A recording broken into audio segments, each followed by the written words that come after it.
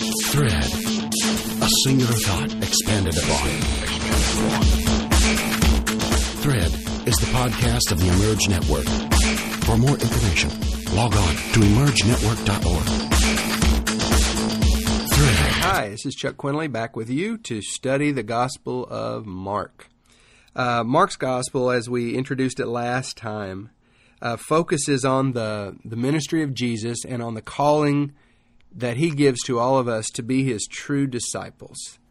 And the way that you'll measure your life is the same way that the Lord measured his. He says in chapter 10, "The Son of Man did not come here to be served, but to serve, and to give his life as a ransom for many."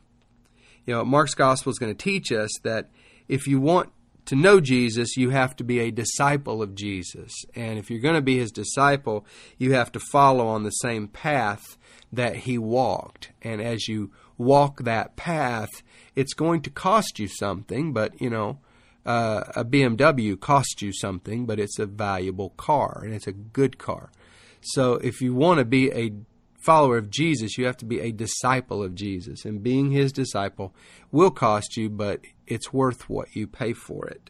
And so Mark's going to underscore throughout this gospel the message that's in chapter 8, verse 34. "Whoever desires to come after me, let him deny himself, take up his cross, and follow me. For whoever desires to save his life will lose it, but whoever loses his life for my sake and for the gospel's will save it." And so, you know, Mark's gospel is a really good corrective to the kind of sloppy Christianity that we have around us so much, and that the marketing of the church has given to us, as we've talked about, the benefits to you if you'll accept Jesus, you know, as though we're selling some kind of insurance program or some other kind of human product, where we can say, oh, you know, do this is all the good stuff that happens to you.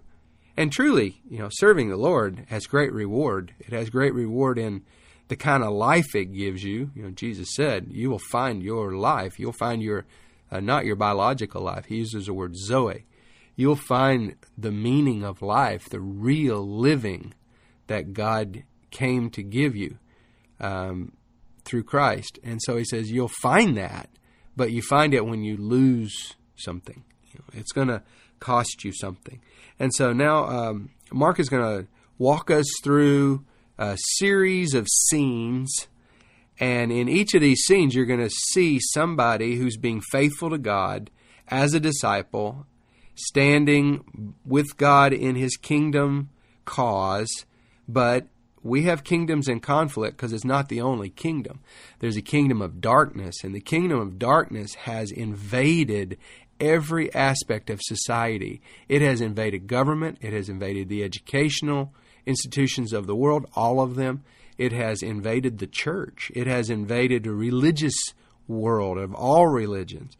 But that darkness is pervasive, and it just seeps in to everything. And so as God does his work of purification, he does that through the lives of the true disciples of Jesus, and their words have a purifying effect. But sometimes those who are corrupted and in need of purification, they react with great hostility. And as we will see, particularly religious people in their pride and their bigotry find themselves approved by God to be mean to other people. And so they're not going to hesitate to resist us as well. So the book opens up.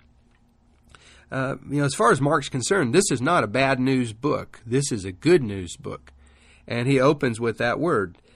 I'm going to now begin. This is the beginning of the gospel, the good news story about Jesus Christ, the Son of God.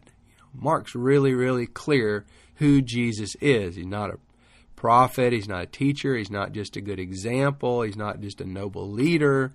He is the Son of God. Jesus is at the core of his faith. And if the church is going to be healed, it has to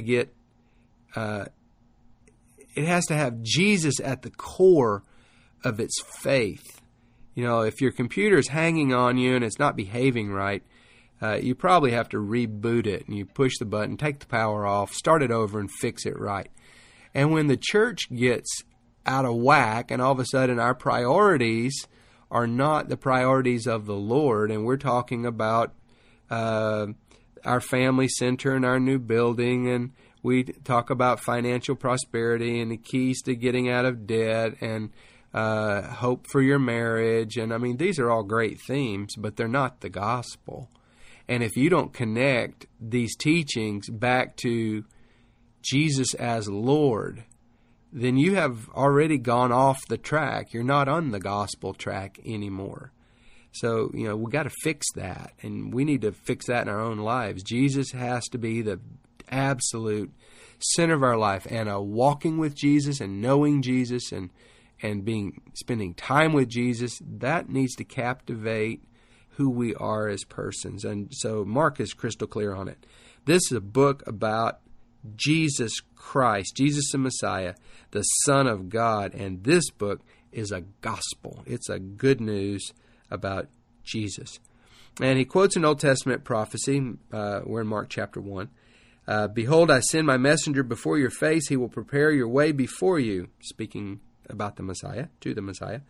I'm sending you the voice of one crying in the wilderness, prepare the way of the Lord, make his path straight. In other words, straighten out the crooked path. You need a straight path. If you want the Lord to come to you, if you're ready to receive the Lord when the Messiah comes, you need a straight path in your life. So you fix it. You clean up your mess. And John came baptizing in the wilderness, chapter 1, verse 4, preaching this baptism of repentance for the remission of sin. John is a very dramatic figure. He's the last Old Testament prophet. He had taken a Nazirite vow. He had never cut his hair, never shaved his beard. So you can imagine, by now he's about 30 years old. He's got as much hair as you'd have after 30 years. So it's down to his knees. And his beard is down to his waist. And John is a rugged figure. He wears rough clothes, prophet's clothes. And he made a huge impression on the population. He wasn't trying to brand himself, but man, he was doing a great job of it, just under the guidance of the Holy Spirit. Because when you looked at John, I mean, the whole picture was there. Because if John had been clean-shaven and had on really hip, cool clothes, he would not have had the impact that he had. He needed that whole authentic prophet's thing working on him. And so John is standing there fearless and bold, but he had a real clear message, and it's the only message that there is. There is a confrontation coming between you and God. It is coming because the Lord is bringing it to the day, and you are going to confront God, and He is going to judge your life. Now, you can wait for that day to happen, and you will perish, absolutely. Or you can take God's offer because He's giving you a warning that this day is coming, and you can make your path straight before you face the judgment. But in order to do that, you have to confess and repent. Confession means you agree with God. You stop denying the truth about what's wrong with us, what's wrong with you, and you confess it. You admit that what God says, if God says I'm a liar, I'm a liar. I don't say, yeah, well, maybe sometimes I've been the truth. What God says, I confess. And then, it's not enough to confess it. And then, having confessed it and come clean about it, now I need to repent of what I've done. That means clean up your mess. And that was John's gospel, and that was Jesus' gospel, and that was the New Testament church's gospel.